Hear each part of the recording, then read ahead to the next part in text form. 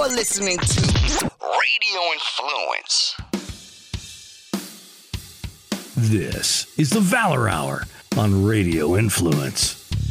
Your weekly glimpse inside all things Valor fights and a look at what's going on in the rest of the MMA community. Now, here's your host, Tim Loy.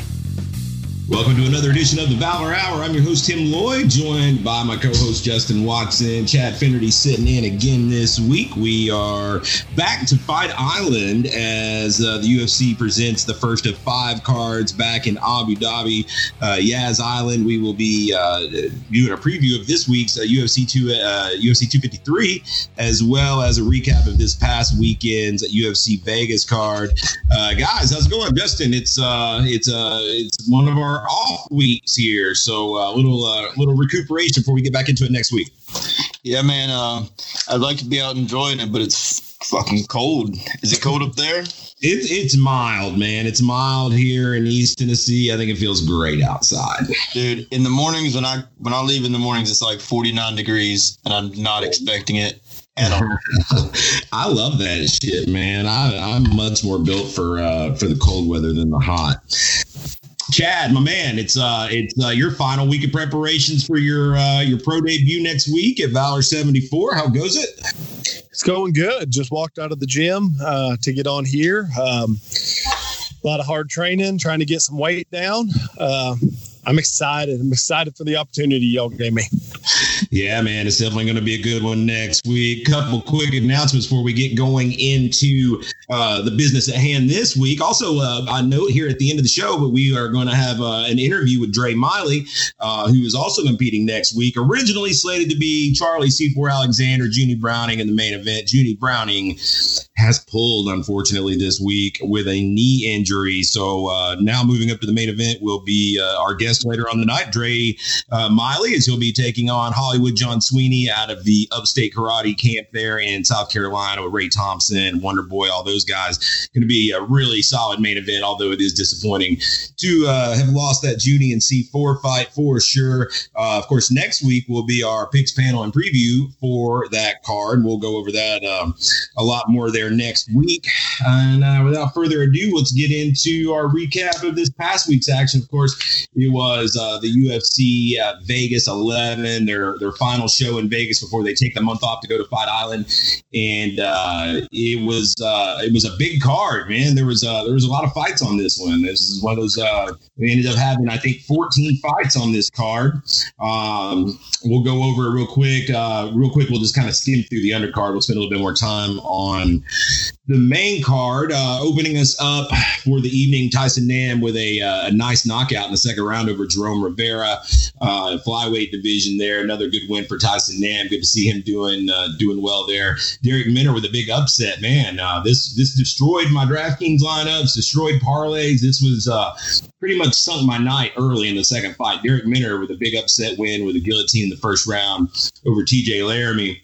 Andre Ewell with a split decision win over Erwin Rivera, and Randy Costa with a big knockout as a slight underdog. First round, just a beautiful head kick knockout, gets him a performance of the night bonus over Journey Newson. Any of those stand out to you, Justin, from the undercard, the earlier portion of it? Yeah, definitely. I mean, obviously, Derek Minner with that quick submission. I don't know. He's kind of known for having a tight guillotine like that. And Laramie's just a wrestler, fell right into it. I definitely wasn't expecting that. But, that was a big one. There was a couple of them on the night. Randy Costa with that head kick was nasty, man. And then another big knockout for Tyson Nam, too, in a short time frame here. So looks good for his career trajectory. Also on the undercard, we saw Jessica Rose Clark with an absolute beating of Sarah Alpar. Third round stoppage in that bantamweight bout for the women. Some controversy in this one with Chris Tione again. Oh, man. 2 weeks in a row with Tione with some rough calls. Stops this one, I guess they said to an illegal strike that they ended up deeming was not illegal after replay. And then they restarted the fight. which confused a lot of people because they always say that the replay can only be used in a fight-ending sequence. So I don't know if they're just kind of making things up on the fly here, but that was kind of a crazy situation. Damon Jackson with another huge upset on the night as he takes the fight on 48 hours notice with Mirsad Bektic and gets him out of there in the third round with a guillotine. Bektic was winning the fight, but Jackson every round just like kept going for submissions, arm bars, guillotines, and he finally got that one in the third round. Big upset. Nice win for him. Tough loss for Bektic. We saw Mayra Buena Silva with a submission by armbar in the first round over Mara Romero Barella. And then a flyweight bout with a couple of ranked guys. David Dvorak with a unanimous decision win over Jordan Espinoza at flyweight. Justin, anything here in the top half of the prelims jump out? Obviously, another big underdog with Damon Jackson.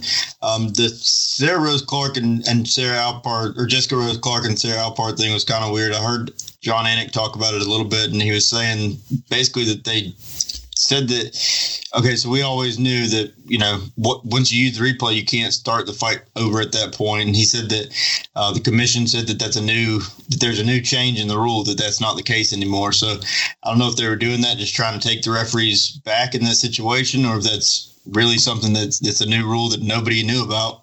I don't disagree with being able to restart a fight after using the replay. I think that could be beneficial in a lot of situations. In this one, I think it definitely was beneficial, but there was just no reason to restart the fight. Ultimately, Sarah Alpart was done. It was, I don't know how you could really fault him for stopping the fight and saying that was an illegal knee. I mean, Alpart's butt was like a fucking eighth of an inch off the ground. Yeah. To see that in full speed, I mean, I think that was a good call for him to stop it and say that, let's look at it. It sounded like he just actually saw the replay on a monitor and said, okay, wait a minute, that's not what I thought it was. But anyway, ultimately, I think that was the right call, but it should have been stopped at that point. Shouldn't have allowed Sarah Alpart to refight. I mean, she was pretty done there, and that was the bad part of it, I think, for me. Chad, any thoughts on this undercard? Yeah, chime in on the Sarah Alpart thing. I actually got to watch it live, and she was done. Like, regardless of what the call was, I mean, whether it was illegal and stopped the fight or deemed not illegal, there was no reason to restart that. She was so hurt. She just took some more damage after that. But tough luck for that one. But, that one and the Dvorak, that was a good fight. I enjoyed that one. Enjoyed all the submission attempts. It was good. Moving on to the main card, really solid main card. I thought this was one of the better main card offerings that we'd seen in a while. I think we kind of mentioned on last week's show, if this were a year ago, we would probably be paying for this main card as a pay-per-view type offering. Starting things off, of course, we had a middleweight fight between Kevin Holland and Darren Stewart. Really close fight, man. It ended up being Kevin Holland with a split decision there. A few people thought Stewart did enough to win that one. Really came on strong. I thought Stewart fought really well. Even in a loss, I thought that he fought pretty well. Really dominant third round there. He was getting to talk a little shit back to Kevin Holland, who is usually the one talking the talk. That was Kevin Holland, even afterwards, says he didn't know for sure that he won. He said maybe he thought it should have been a draw. He'd be willing to run it back. And also with a little call out of Chimaev, who we'll talk about here a little bit later. Justin, your thoughts on this win for Kevin Holland to keep some momentum going for him in middleweight? Yeah, I think both guys look good, like you said. I mean, it was a close fight. Like you mentioned, Holland said that he wants to run it back. He doesn't feel like he won the fight, but I don't really agree with that mindset as far as your career. It's not a great career choice. I think you should just take the win and move on. But that just kind of speaks to the type of guy that Holland is. He's not really he's one of the honorable ones out there, I think, and really does it for the art. I didn't hear that he called out Chimaev. I don't know how I feel about that at this point, but hell, give it to. I want to see it. Apparently they had a bit of an altercation at the Fighter Hotel in the lead up to this, and Chimaev pushed him and called him the help. And so they had a little bit of a lead up to this where you can see why he's calling him out. See, I had forgot. I did hear about that, but I just heard something about that Chimaev thought that he was supposed to be cleaning his room or something. But I need to look into that. That's probably fun to watch. Dad, your thoughts on this opening contest on the main card? Yeah, I thought Kevin Holland did really, really good in the first 2 rounds. And then, Darren at the end, the mouthiness. I was sitting there and I was like, dude, you might want to make sure you're winning before you talk trash like that. The last thing you want to do is do that and then lose a decision. But, he did a good job. Both of them, I don't think either one of them takes too far of a step back from the performances. Up next, it was Mackenzie Dern with a first-round submission by armbar. A lot of female submissions by armbar, taking out Randa Marcos in the first round. Another performance of the night, bonus there. Tell you, I went with Randa Marcos here, took the underdog. I thought that Dern's wrestling wouldn't be good enough to get it to the ground, and that Marcos could win a bit of a kickboxing match against Dern, who hasn't really shown a lot of very good striking. But, Randa was touching her up on the feet and then showed very poor IQ by following her right to the ground. If there's any place you don't want to be, that's on the ground with Mackenzie Dern. And before you know it, she was submitting, tapping out to an armbar. Mackenzie Dern with a good win, and maybe gets a fight against a top 10 opponent, or at the very least a little bit better name coming up next. She's one of those, for me, that she's still kind of a one-trick pony. I think if you fight her smart, you can beat her handily, but if you go to what she's good at, she's one of the best in the world in that regard. Chad, your thoughts on this win by Mackenzie Dern? Mackenzie looked good. It shocked me that Randa followed her so easily to the ground. When she first hit the ground, I thought, all right, let her back up. And she just dove right in. And was this the one that she tapped before she was fully extended, or was that the other female fight? No, this one was fought hard. Okay. All right. She got her on the ground, did what she did, and come away with another good win. Justin, poor fight IQ on Marcos is in. One has to imagine they've drilled this into her head going into this fight, you would imagine. Yeah, I don't know why. I guess she thought that her top game was going to be good enough. It didn't make sense. I mean, Mackenzie Dern has recently switched over and started training with Jason Perillo. She left Black House, and she was trying to throw some of those new strikes, I think, that she may have developed in camp, through a head kick that was very uncontrolled and just busted her ass. I mean, it was pretty comical just to see that part of it. But then for Randa Marcos to dive into her guard like that was crazy. Mackenzie Dern, once she gets there, she was right there for the arm bar. If that didn't work, she could have gone to the triangle. If that didn't work, she could go omoplata. And she grabbed the arm bar, had it in several different positions. Randa kept getting her thumb down. And just staying out of trouble there. But then, finally Mackenzie Dern got it in the right spot and popped it. But, I don't know. I think it's kind of Randa Marcos's career. She's not the most intelligent girl out there. I think she goes out there and scraps, but, is never going to be super high level because that part of her game is just not developed enough. After that, we had light heavyweight fun. Johnny Walker knocks off Ryan Spann. First round TKO. Not without some trouble. Johnny Walker still showed to me that, he could be touched up. I mean, it seemed like every time Ryan Spann touched him, he was chicken legging across the cage about to go down. But he showed some resiliency. Ryan Spann went in on a takedown, wasn't able to get it immediately. Walker starts just hammering him to the side of the head with elbows. Spann doesn't let up off the takedown, and eventually kind of crumples down there. TKO win for Johnny Walker.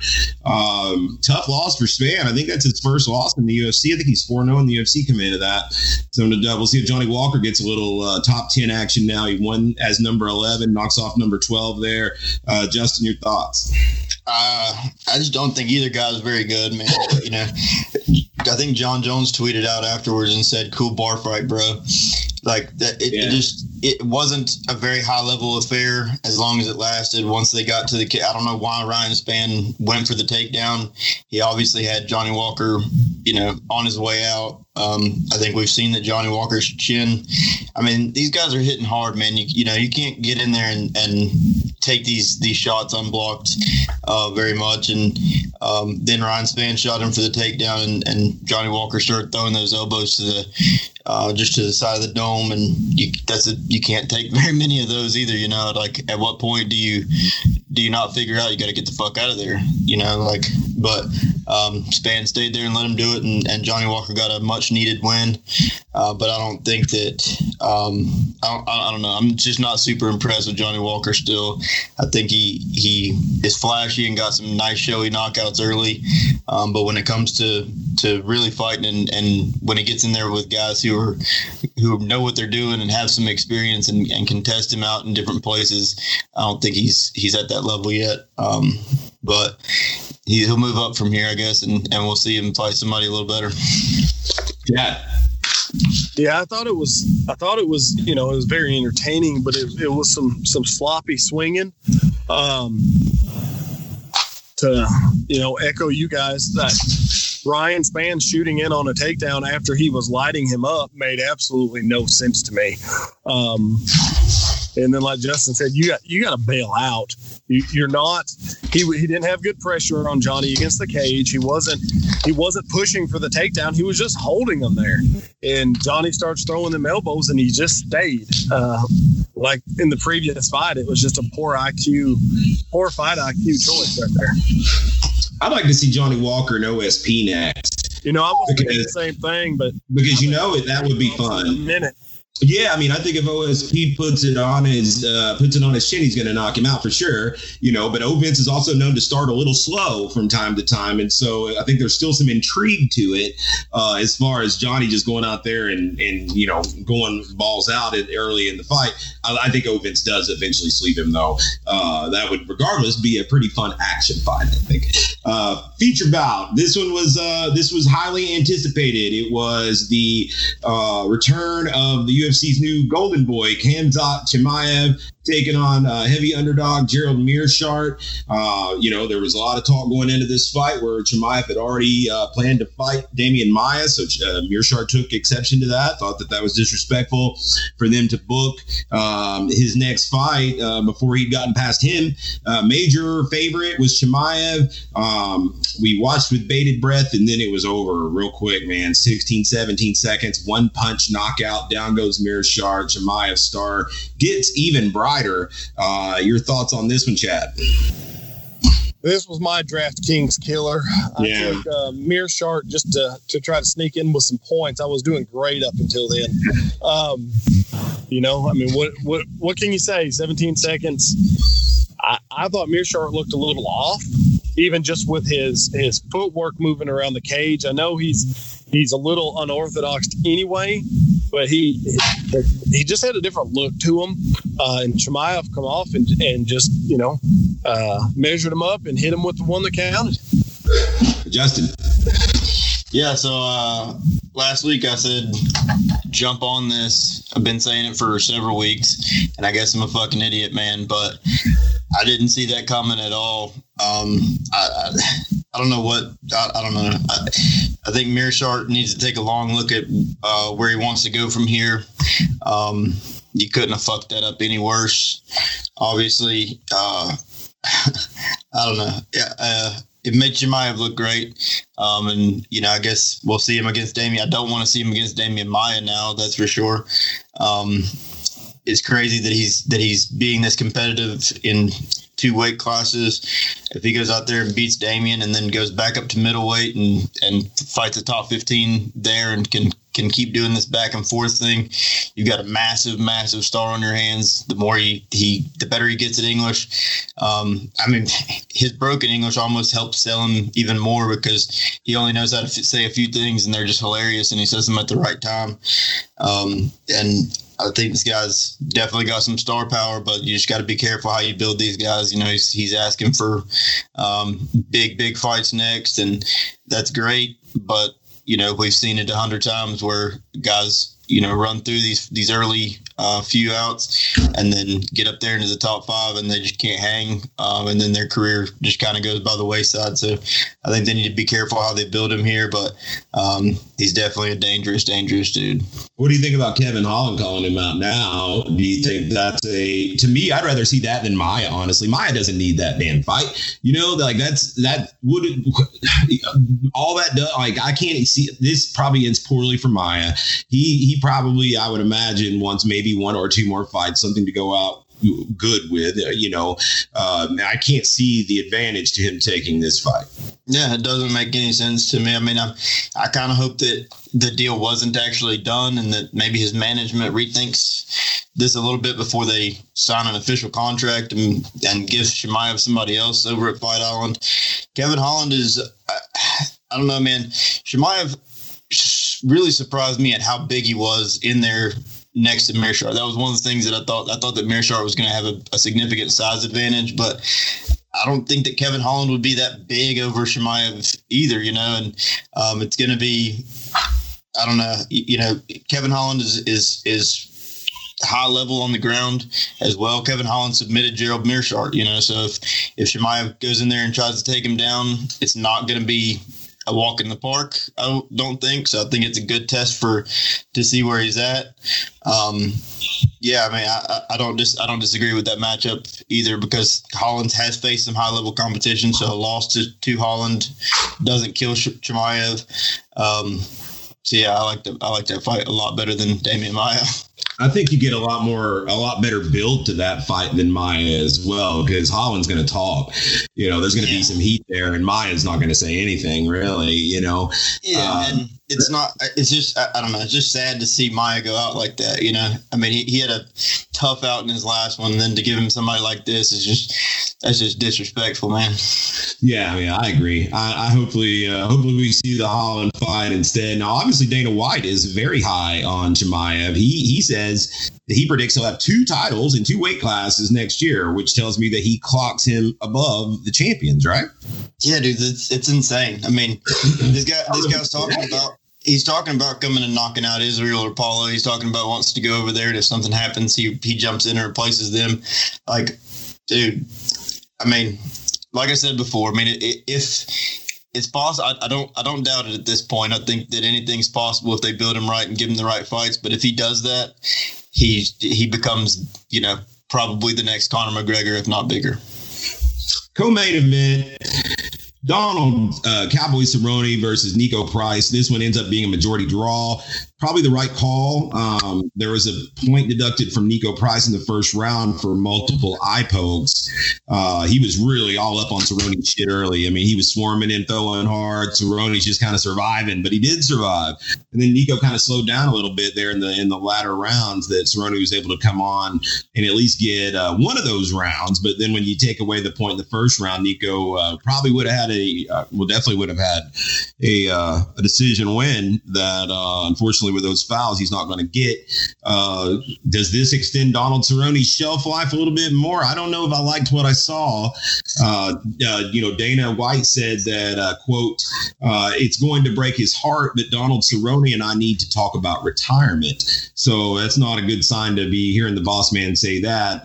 Your thoughts on this one, Justin? I'm glad Cerrone made it out of the fight, made it to a decision here. Obviously, one of the judges gave him the fight. I don't hate that necessarily. I could see an argument for giving him the second and third round, but I thought it was a draw. I thought Nico got 2 of the 3 rounds, obviously the first and probably the third, but the eye poke in the first made that an even round. So it was right. Do what? So it was right. Yeah, I think that the decision was right. But I hate this fight. They're talking about doing it again. You know, Cowboy said that he would like to run it back for their next fight, that he just doesn't feel like it was fair to either one of them, to come out with a draw. But Nico's so big, man, and Nico's gonna be a problem in this division. He's only got a couple losses in there too. Vicente Luque, who's another problem in the division. It would have been great for Cerrone to get a win and just move on past Nico. But like we've talked about a couple of times, I just want to see Cerrone get some kind of legend fights, just big fights that don't really have any implications on them. I don't want to see them building names off Cerrone. But I think at the same time, I think that Dana should respect Cerrone's choice. If he still thinks that he's good to go and wants to keep fighting, I think you can make tons and tons of money off Donald Cerrone if you book him correctly.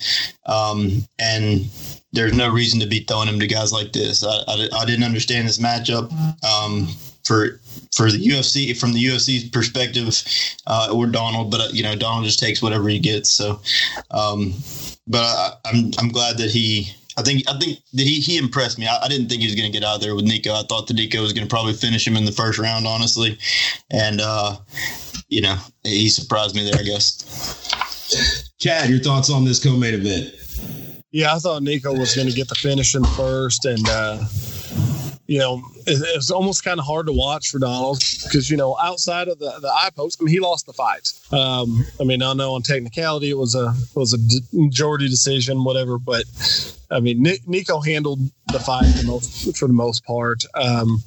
I'm with you guys. I don't want to see Donald being made an example of, if you will, kind of the gatekeeper. Give him a couple of, like Justin said, some legend fights and let him go out on his own terms, because he's not going to go out like that. But at the same time, I think his competitive days, being competitive in the division, is over. Yeah, here's what I think they should do. I think that they need to book. We're getting ready to talk about Colby, but I think they need to just go ahead and book Colby and Masvidal and give Cerrone Nate Diaz. Give us that rematch. That's a massive fight that Cerrone, you're not building a new name off of Cerrone. He's going to make tons of money. It's going to be a fan favorite fight. That's the type of fight that I want to see for Cerrone from here out. Main event. This is the one that was the most talked about fight, of course, on the evening. Lots of hype in the build-up. These guys didn't like each other. Number 2, Colby Covington knocks off number 5, Tyron Woodley. 5th round TKO injury, rib injury in the 5th round in a fight that Covington was winning handily up to that point. Really good game plan from Covington. Not enough output, man. Just not enough activity from Woodley. I thought with him maybe having some beef in this one that he might be able to dig down and just, throw and be dangerous, but just too reserved again. Colby Covington gets the win.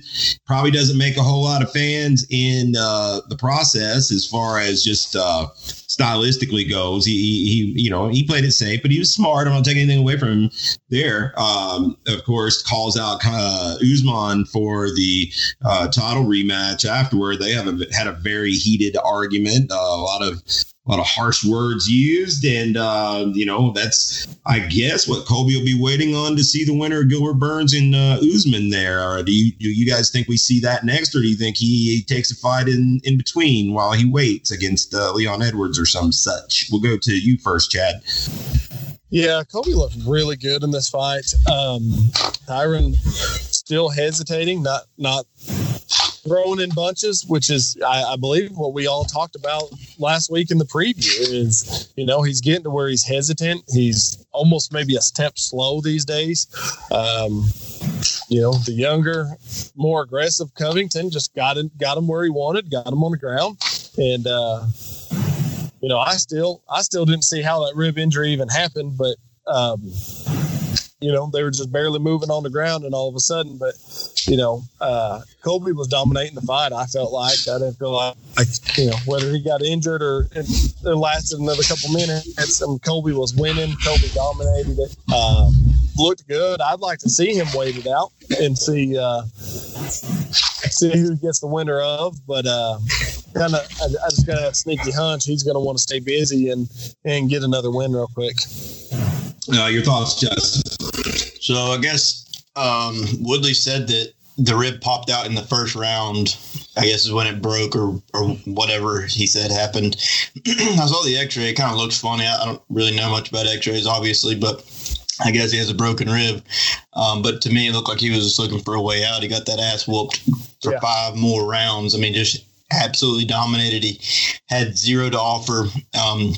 And it's just the timidity. It's not that Tyron can't go out there and do better than that. He's just not fighting. He's offering 0 resistance and allowed Colby just to do whatever he wanted.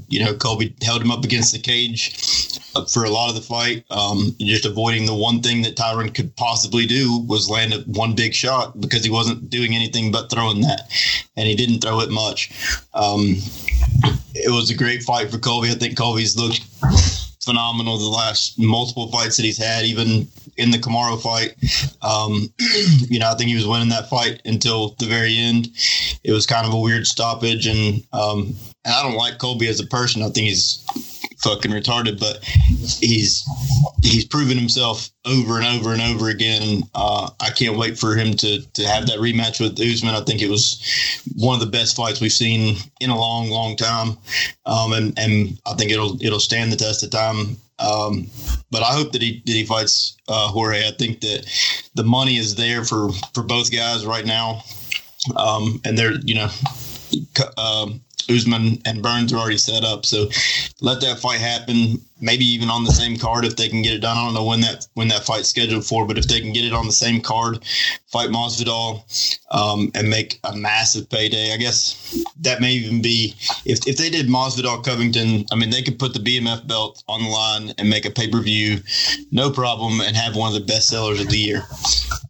So I think that's the route that everybody should go, and then the winner fights Usman or Burns, whoever wins that fight. I like the way you're thinking, man. That actually makes a whole lot of sense to me. It makes all kinds of sense from a business standpoint and just from a practicality standpoint. So, what about Woodley? Is this this is, to me, is the end of his run as a title contender at the very least? Has he become a gatekeeper at this point? He says he's not going to retire, but I believe I saw a stat where he's now lost like 15 straight rounds. Oh yeah. When you look back over his last couple fights, including this one, 15 straight rounds. He's not even winning any rounds at all. Yeah, dominated in 15 straight rounds, multiple 10-8s in those, I think. But yeah, he says he's not going to retire, and he's in a weird spot, man, because how do you retire off of that after the everything that's gone on between him and Colby with the personal side of it and everything. Colby said 1,000 times, I'm going to retire this dude. So that's the last thing Tyron wants to happen, is to lose to Colby and then have to retire. But you have to sit down and think about it. I mean, at this point, where does he go next? Give him Chimaev? I mean, I think he was still in the top 5 coming into this fight. But like you said, it's 3 fights. He's been completely dominated for 5 straight rounds. So are you going to start building off of him? I don't know how he would get up for one of these young up and comers like Shabazi. You gonna give him Shabazi in, or Derek Brunson? Those guys are at 85 actually, I guess, aren't they? They are. You know what I'm saying? Like just these Lions. I don't know. He's in a tough spot, man. I think I don't know what you do with him right now. I think that they need to sit down and talk to him though for sure and see where his head's at. All right, that is the conclusion of our UFC in Vegas 11 fight card review there, guys. Real quick here, we'll just skim past this. Biggest winner, biggest loser for each of you guys. Who benefited the most from their win in this on this fight card? Whose stock suffered the most? I'll let you go first, Chad. I'm going to say Mackenzie. I think her stock's going to keep going up. She got another first round sub. She looked really, really good. Stock's just going to keep going up for her.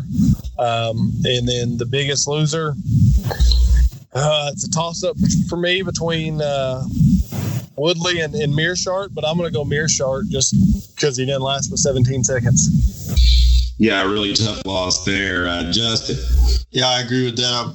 I was thinking both those guys too for my loser, but for winner, I think it would be between Derek Minner and Randy Costa. Probably go with Randy Costa just because it was just such a nasty head kick.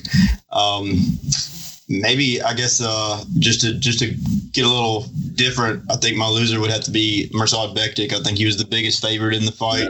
That's a few losses now. I think 3 losses maybe in a row for him. And he was a guy who came in as, they were talking about this dude as being like the next GSP, and he's a monster too. I mean, he looked really good in that fight until he didn't. But at this point, he's going to have to really buckle down and to turn things around. For me, I'm going to go with an easy one there and go with Chimaev as the biggest winner. That was just, an amazing knockout. Keeps his stock soaring. It's obvious that the UFC has got high hopes for him. My biggest loser, I'll get off the beaten path a little bit. Go with Mara Romero Barella. That's 3 or 4 in a row now. She's likely gets cut, I would imagine, at this point, especially if the UFC doesn't have plans to be in Italy anytime soon. So, all right, that'll do it for our recap, and we'll move on now to our preview session of this week's upcoming UFC 253 card from Fight Island. It is a pay-per-view card, and looks like the prelims are going to be on ESPN2, oddly enough. So a little bit of a change-up in the way that they're airing things here. We'll run through the prelims super quick, not spend a whole lot of time on those. Kadis Abrigimov takes on Danilo Marquez. Not really sure what to make of this one. Abrigimov hasn't looked very good, and Marquez doesn't look like he's UFC caliber. Jeff Hughes, heavyweight.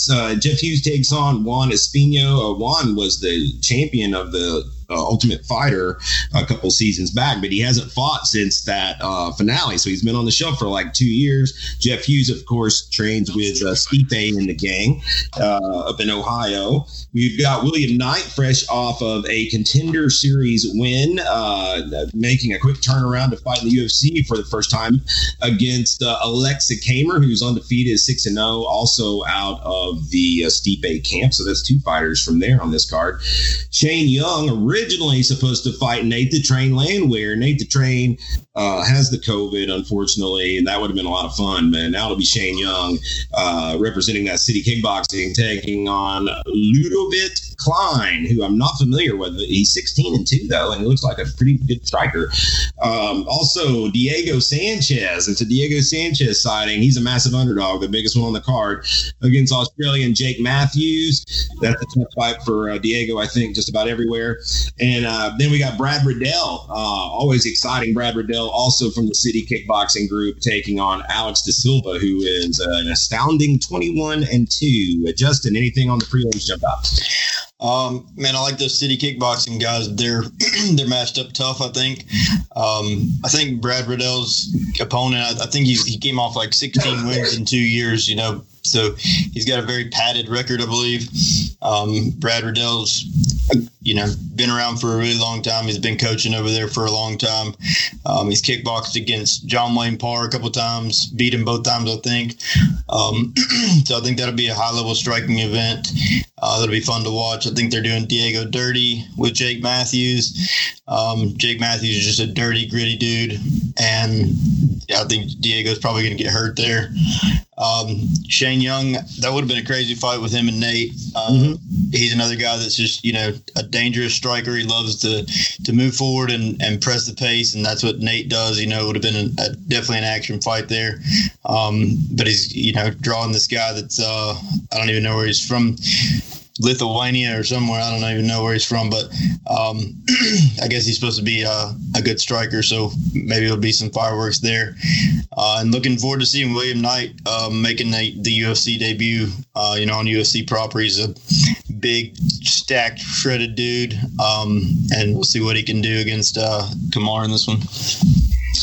Chad, any of these undercard fights stick out to you? Yeah, I'm going to agree with Justin. They're doing Diego pretty dirty with Jake. I think Jake takes this one pretty easily. I'm anxious to see the William Knight and Kamur fight. I think I'd take Kamur in this one. Just kind of a welcome to the UFC kind of fight. And then I like the Brad Riddell. I think Brad's going to pull that one out. Let's move on to the main card of the pay-per-view here. This is pretty solid. I like it.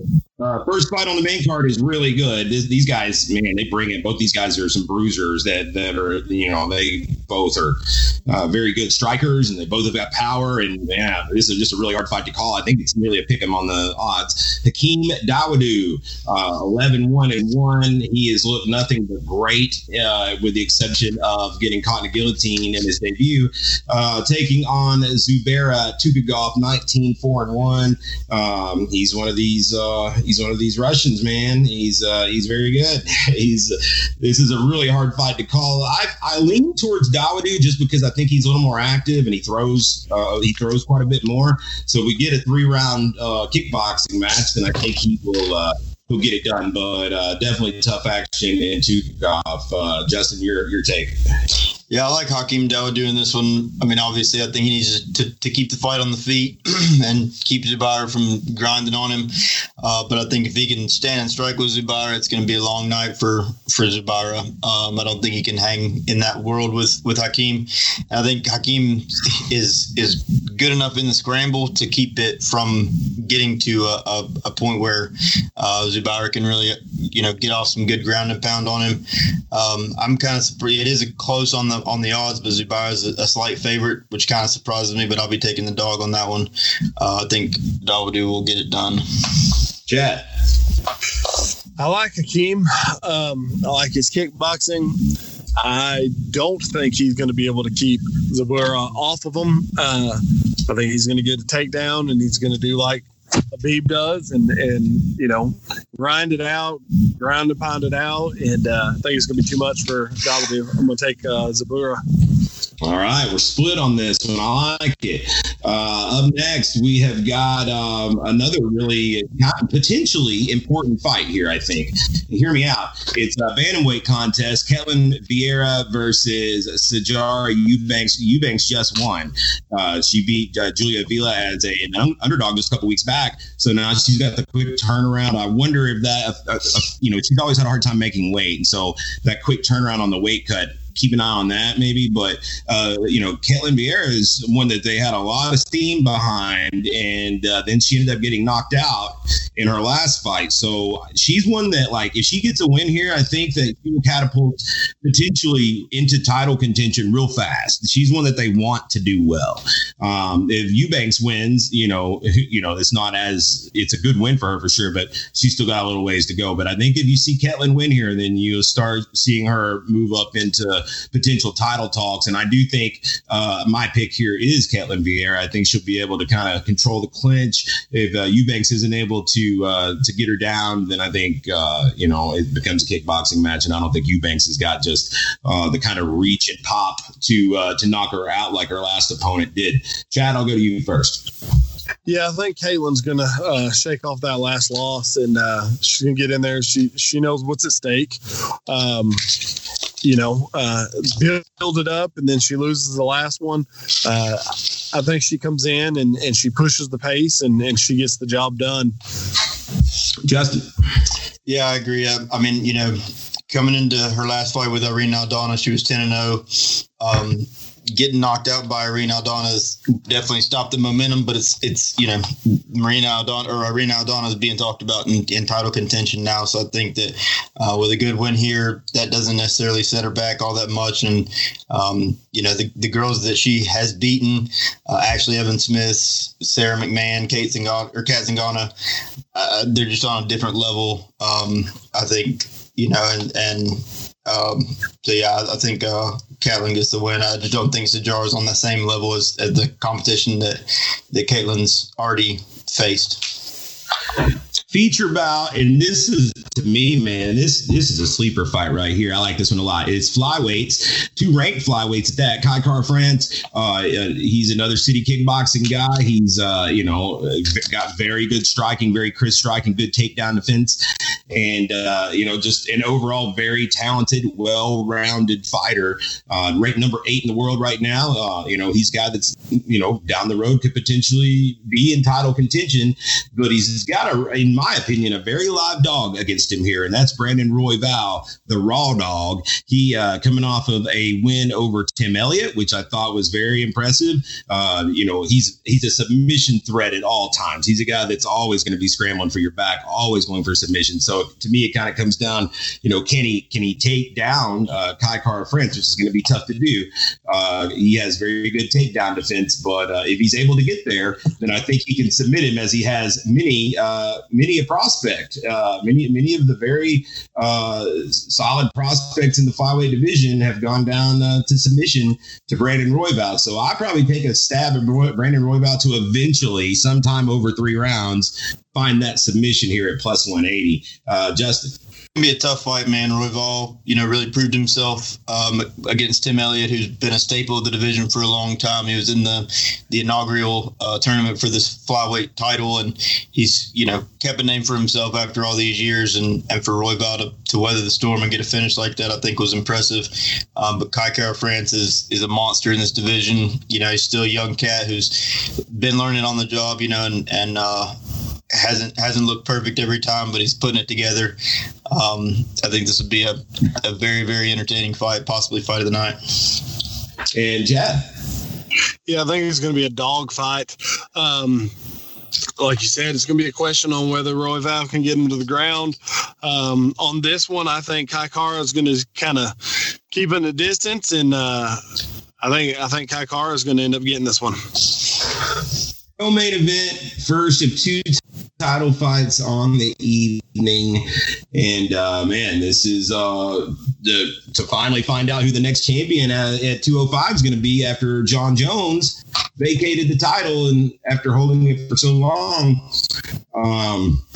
Dominic Reyes, 12-1, takes on Jan Blachowicz, 26-8. Reyes, a pretty sizable favorite here, minus 250, I believe, over 5 rounds. I'm going to go with this underdog, man. I think Jan Blachowicz, even though he's a little bit older, a little longer in the tooth, he's got power. I think Reyes is going to be there to be hit over 5 rounds, and at plus 200, I'm willing to take a shot. Don't get me wrong, Reyes is the deserving favorite here, but I'm almost kind of curious to see how dialed in he is for this. Obviously, it's for a world championship, so I expect him to be. But yeah, I don't know. From the stuff I'm seeing from him and some of the interviews and some of the footage, man, I almost hope he's not kind of buying into his own hype at this point. I'm going to take a shot on this underdog Blachowicz. Chad. I think this is going to be a good one. I think Dominic. I don't think it goes over a 5-round fight. I think Dominic gets it maybe 2nd or 3rd round. I think he's going to be too much. I don't think Jan's going to be able to, just overpower him and catch him. I think Dominic's going to piece him up a little bit and end up wearing him down and getting the win. I do say I agree with you that I don't think this fight will go the distance. Either way, Reyes or Blachowicz, I think somebody will get finished. Justin? I agree with you to a T, really. I think, Jan, when we've seen Jan not do well, for the most part, was at 185 pounds. And to look at him now and to think that he even fought there is kind of crazy. But I don't know. I think that Reyes might be just buying into his own hype a little bit, and Jan's just a massive dude who hits really hard, and I think he's going to be able to touch Reyes here and there. Reyes hasn't really had any adversity, so we'll get to see what he does in that. I mean, even in the John fight that he lost, there wasn't really that much adversity. I mean, it was kind of it was a very tactical fight where they were just kind of playing one punch for one punch or combo for combo, but I think we'll see him get touched up here and see if he's really got that grit about him. And but I like Jan in this fight as the underdog. Main event, this is what we came for. Middleweight championship fight. 2 guys that don't like each other, man. These guys, they're like oil and water here. 2 undefeated dudes, man, throwing down for this middleweight strap. The reigning and defending champion, 19-0, Israel Adesanya, taking on the 13-0 Paulo Costa, the Brazilian. Just a an athletic specimen, just a beast. Man, you've got the technical prowess and the odd angles and the crazy footwork and, just that whole package that is Israel Adesanya against just that brute power and strength, confidence and, just to me, maybe a little more well-rounded when it comes to, overall game. In Paulo Costa, this fight's near a pick'em. I think Adesanya is a slight favorite. Man, really tough one to call. I tell you the truth, I would, my initial lean here was Adesanya up until maybe a week ago. And I think maybe I might take a shot at Costa. I think that, again, over the course of 5 rounds, I think Costa has got the kind of power to just one shot stop Israel Adesanya and potentially get him to the ground and be better there as well. Whereas Adesanya, don't get me wrong, I'm not going to be, surprised at all for this to be 5 rounds of Adesanya moving and Costa swinging and missing and just never landing that blow. But I'm going to take a shot on Paulo Costa here as the next jungle fight alum to come in and win a world championship. We'll go to you first, Justin. Yeah, I want to say that too, man. I really want to be on the Costa train. I feel like, he's got all the tools that could make for a really devastating night for Adesanya, but I also feel that where Paulo's dangerous at it is in the barrage, in the violent forward motion, just coming and throwing everything at you. And unfortunately for him in this fight, I think that's where Israel is going to shine. That's what Israel waits for is somebody to come that he can just sit back and counter. I think he'll do a lot of moving around and just wait for the opportunity. And I have a feeling that Izzy probably finishes Costa in the first couple rounds here. Oh, wow. Okay. And Chad? I'm going to go a little bit on the opposite end. I'm going to go Costa. And my reasoning is I kind of think, like you guys said in the previous fight, I think Israel's almost buying into his own hype. I get the feel of the Anderson Weidman fight. I could see Israel coming in a little bit overconfident because he doesn't like Costa. I could see him not taking Costa's brute, come straight forward punches taking him for granted. Oh, I can miss him, I can dodge him, and I could see Costa catching him and changing the fight with one punch, whether it's a knockout or hitting him enough to where he could get him to the ground and end the thing on the ground. I'm gonna go with Costa in 3. Nice. I think all these outcomes are very plausible, for sure. I'm excited for it. It's a solid pay-per-view card. We got a couple of nice cards back-to-back weeks before we it looks like we might downshift a little bit next week, so enjoy it while you got it. All right, and that's going to do it for our preview of this week's UFC 253 pay-per-view card and ESPN2 for the prelims. And we'll recap this one next week ahead of our Valor preview and predictions panel as well. And with that, let's move to our final section of the evening, and that is an interview with next weekend's headliner, Dre Miley. We'll get Dre on the line. All right, on the line now, we have got bantamweight contender Dre Miley on the line as he gets ready for his main event fight coming up here next weekend at Valor 74 from the world-famous Cotton Eye Joe in Knoxville, Tennessee. Dre, how goes it, my man? I'm doing good. How you doing?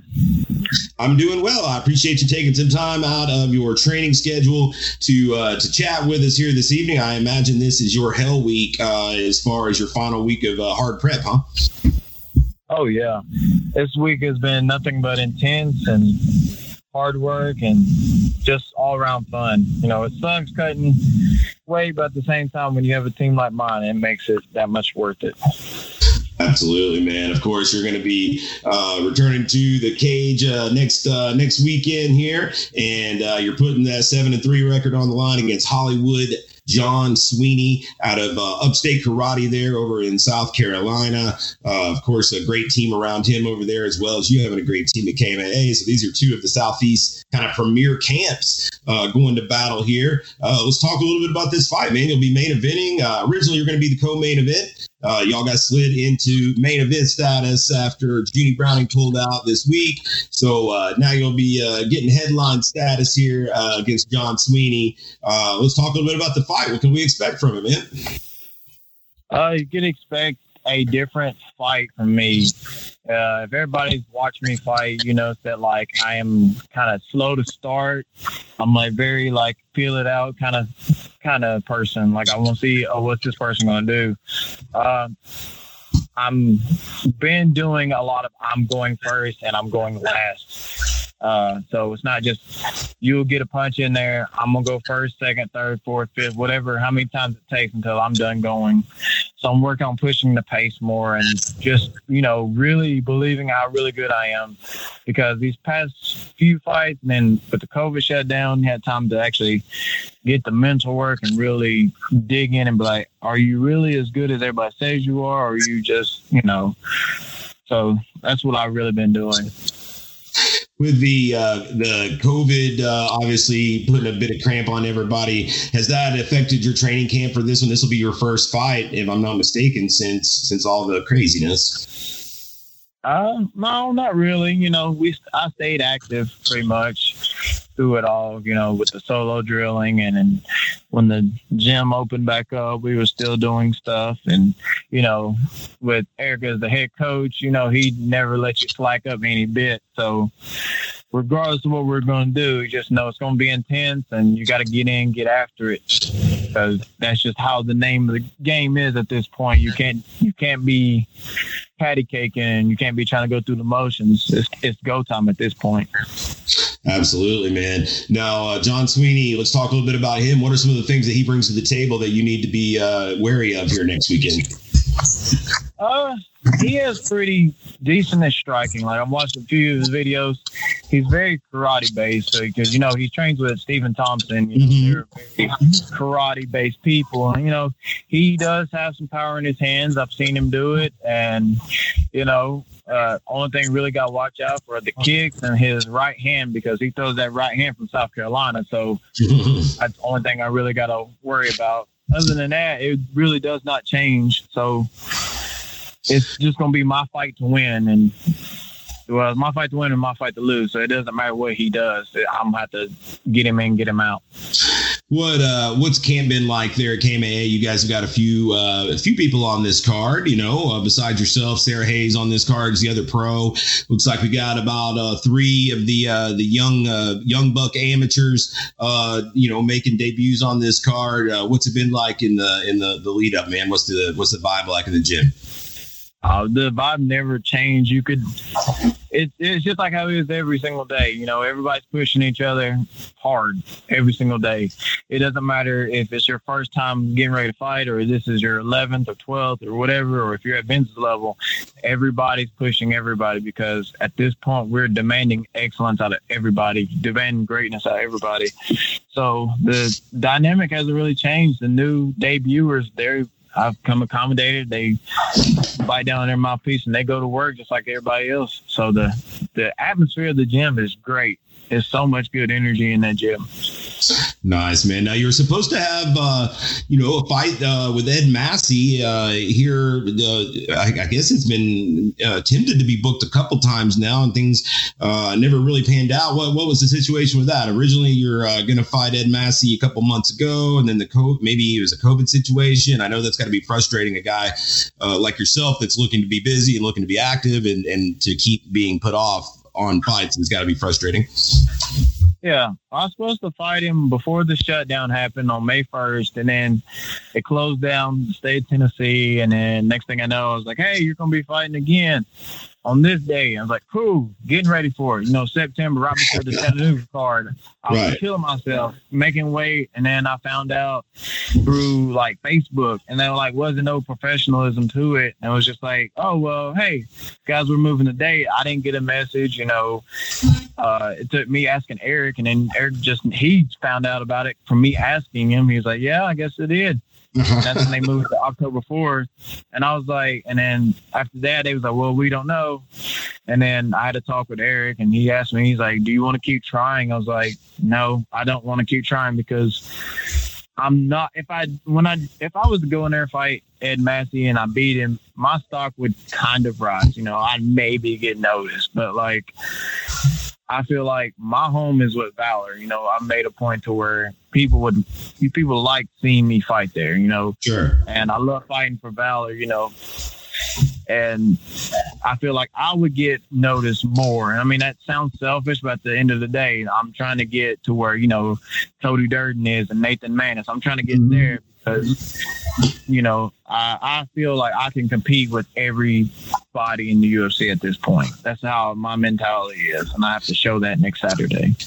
I love the attitude, man. Now, let's talk a little bit about another fight on that card and in another fighter just in general that's kind of got to be on your radar. We talked about, shining with Valor. The Valor professional title has catapulted many a fighter into the big show, having that, guys like Luis Pena and Cody Durden, they've gotten the call up. So I know that your eye has to be on that prize as well. Of course, we just saw a new champion crowned last week, or I guess maybe 2 weeks ago now, in Chattanooga, where Jeremy Mitchell took out your teammate James Adcock to win that strap. He's undefeated young buck out of West Virginia that's been looking good. There was a little bit of cloudiness in the situation because obviously, if James Adcock won, that's your teammate. But now that Mitchell has got the belt, a win here would have to set you up, I would think, with that match for the title. Any thoughts on that? Of course, you don't want to overlook John Sweeney because, that's how things get off kilter real quick. But just any thoughts on that potential matchup? Oh, yeah. I've already had words with Mr. Mitchell already. So we've already been, going back at it because everybody knows me. I'm not going to hold my tongue. If I want something, I'm going to tell you about it. If you need proof, you can look at how I talked to Cody Durden before our fight. I'm not really looking over John Sweeney, but I know where my trajectory is, and I know at my place is the 135 champ. And then come to find out, me and Mitchell was supposed to fight, but I guess I had signed on to fight Ed Massey, so me and him were supposed to fight. Right. And now he's been going around saying that I had ducked him and I'm running from him and stuff like that.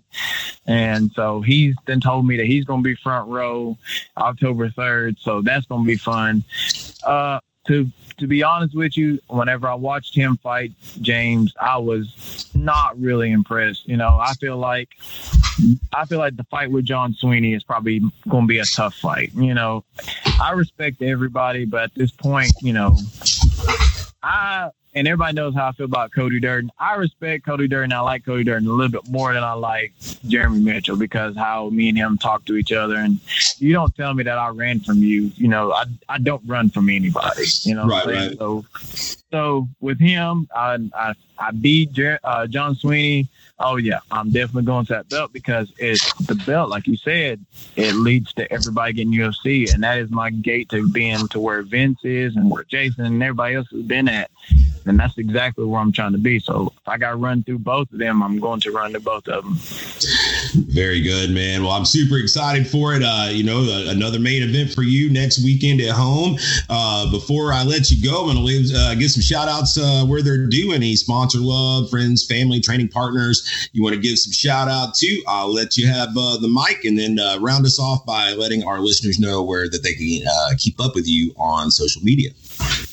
Okay, I want to give a shout out to everybody at Knoxville Martial Arts Academy, Eric Turner, Joey Zonar, Jason King, Oven, James Adcock, everybody that has ever helped me throughout this camp, everybody that you just let me be me and you're always encouraging me and, putting up with me, trashing in the gym, stuff like that, talking smack at the gym, trying to get everybody fired up.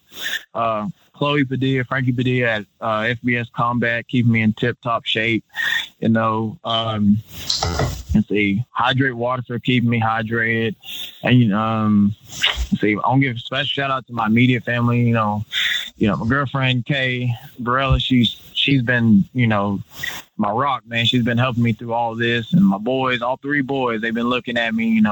They're excited about this fight because they know that this fight's going to be the one that puts us on the map. And, it's a lot of people think. I want to thank Valor for sure. Thank John Sweeney for taking the fight and actually wanting to do this. So Hydrate is another. Like I said, Hydrate's one. That's pretty much all it is. That's everybody who's ever helped me get to where I'm at.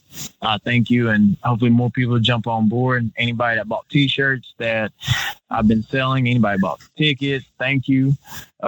You can find me on Instagram at Dre Miley MMA 135, and you can find me on Facebook either Dre Miley, it's my personal page, or you can go Dreku Miley on Facebook. That's my fan page. Once again, this has been Dre Miley getting ready to main event Valor 74 next weekend at the world famous Cotton Eye Joe next Saturday, October the 3rd. It all goes down. If you can't be there live in person, you can catch it on pay-per-view at the VFCMMA.com website. But if you can make it in person, you get your tickets at fightertix.com. Make sure you select Dre so he can know that you're giving him support. Thanks so much for the time, Dre. We will see you next weekend. All right. Thank you, Tim. Thank you so much to Dre Miley for joining us ahead of his main event next week at Valor 74. And thank you so much for joining us this week. Make sure you spread the word and subscribe to the podcast at all of the fine outlets that you listen to your podcast, Stitcher, iTunes, all those Spotify, just all the places. Make sure you like, share, give us a nice rating. And we will be back next week with the Valor 74 preview and pick panel. Always our favorite type show. For my co-host Justin Watson and our guest this week, Chad Finnerty, I'm Tim Loy signing off for another edition of the Valor Hour.